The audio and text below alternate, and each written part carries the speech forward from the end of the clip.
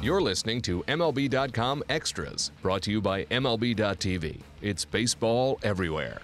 And welcome back again. MLB.com Extras, the Pittsburgh Pirates off-season edition. I'm Dave Raymond, and really excited to be joined by Adam Berry.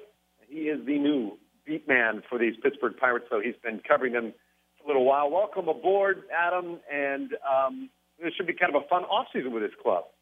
Yeah, it's definitely going to be an interesting one. I picked a pretty unique time to come aboard, I'd say.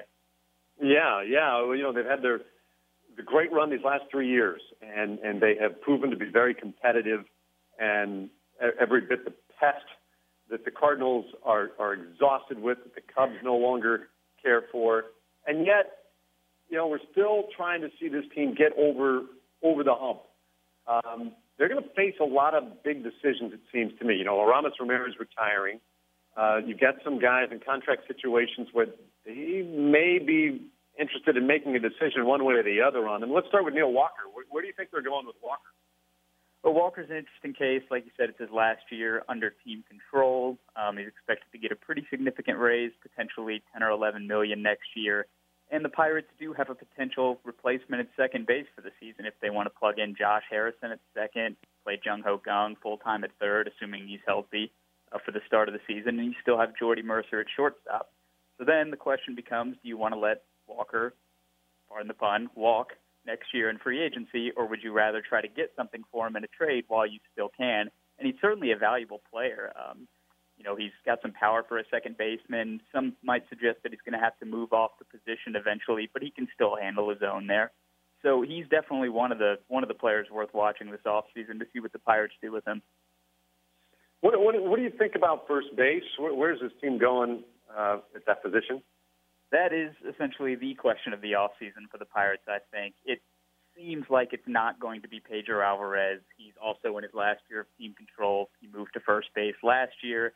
And his bat played just fine. He hit a lot of homers, drove in a lot of runs, but the defense was a lot more of a challenge than the Pirates anticipated it being. So they have Michael Morse. He could potentially be an option, but I don't think General Manager Neil Huntington has closed the door on anything, and he has admitted to that.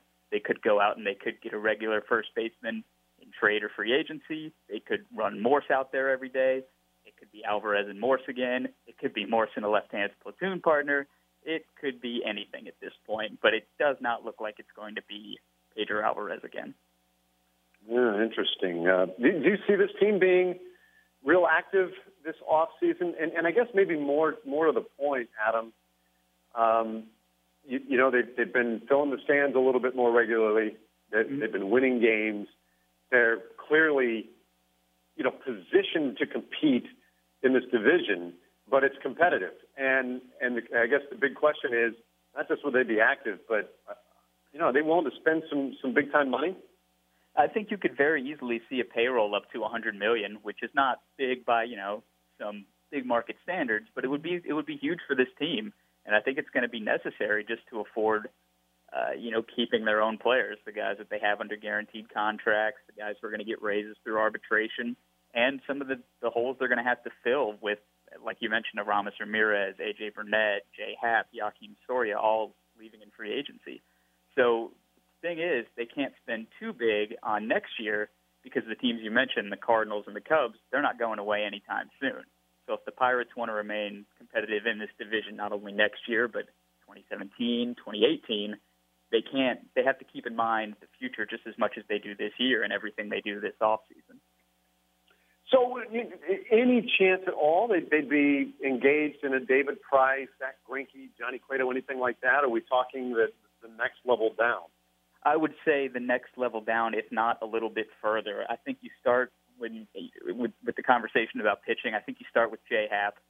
He came to the Pirates at the trade deadline last year and just pitched incredibly down the stretch.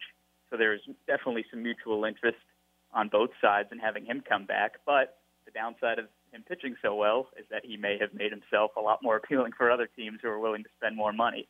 So I think you're probably looking at maybe that second or third tier free agent starter. Maybe not, you know, the Scott Kazmir type level, and certainly no one who's going to cost a draft pick. But, you know, maybe as you get down to like a Doug Fister or a Pelfrey or somebody like that who maybe has some hidden value. The Pirates have done really well in finding those guys in years past. going to say, that's the game these days. Every team is trying to figure out the formula, how to find those guys who can still bring such great value at a steep discount. But I feel like whether it's by luck or by some really keen judgment or good, analytical work, I feel like they've been pretty sharp at that in the last probably 5+ years. Yeah, they call it Ray Searage magic around here. It's a lot. It's a combination of a lot of things. It's great analytic work. It's great scouting, and in the recent past, great work by Jim Benedict, who recently left to take a job in the Marlins front office, and pitching coach Ray Searage. They do have a real gift for explaining fixes to pitchers. They don't try to make it about overhauling mechanics. They say this is one thing you can fix to improve your overall performance, and a way of explaining their pitchers that just makes it a little more identifiable and understandable without getting too big picture on them. So I think if any team can drive in sort of that lower level of pitching market, it's the Pirates. Well, and another, maybe a living, breathing example of that is Mark Melancon. He was a nice little pitcher for the Astros, ended up with the Pirates, and has emerged now, as we know, the top reliever, the top closer in the National League, 51 saves last year, the Trevor Hoffman Award. But you were suggesting in a recent piece, I don't know if you're suggesting that they should or necessarily do it, but he could be a trade piece for the Pirates. Do you see that as a viable situation for them? And then what would they do in his stead? Yeah, that's another one of the guys entering his last year of club control that they would have to consider, because he's also due a pretty significant raise. And let's say he's projected to make $10 million next year. Can you pay 1/10 of your payroll to a closer who's going to pitch maybe 70 innings? That's the question the Pirates have to ask themselves this offseason. Even one as good as Melancon, and let's be clear, he was incredible last year. But they do have a guy in Tony Watson, left-handed setup man, they could pitch the ninth inning. And they are a team that believes that the ninth inning is not the same as the eighth and the seventh and all that.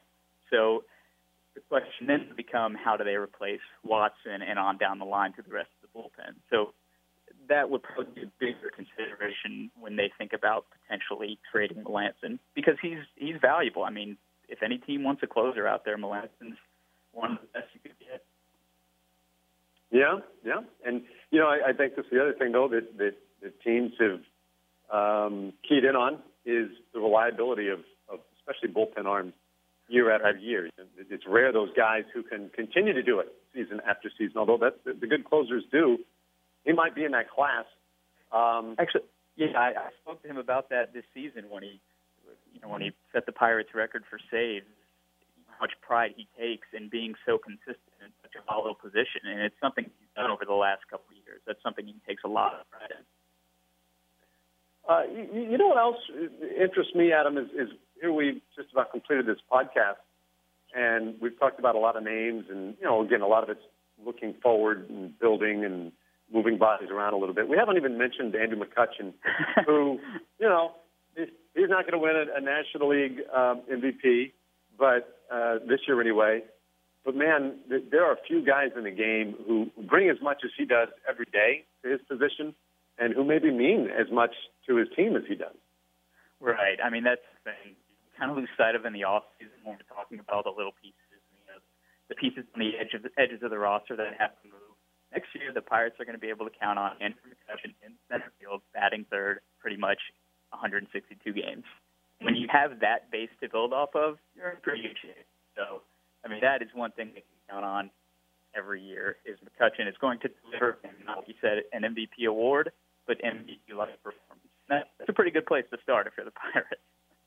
Yeah, no doubt about it, man. Well, they continue to be one of the great stories in the National League. Adam, you have the privilege of covering it every day, and we look forward to catching up periodically this offseason and getting those updates on their stories. Thanks so much.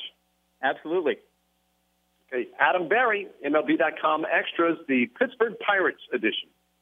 MLB.TV Premium, the #1 live streaming sports service, is celebrating 13 years. Watch every out-of-market regular season game live or on demand in true HD. Real-time highlights, live look-ins, pitch tracking widget, and more. MLB.TV Premium includes a free At-Bat 15 subscription. Watch live baseball on over 400 mobile and connected devices. Watch at home, in the office, or on the go, every night, on every device. Blackout and other restrictions apply. Visit MLB.TV for details.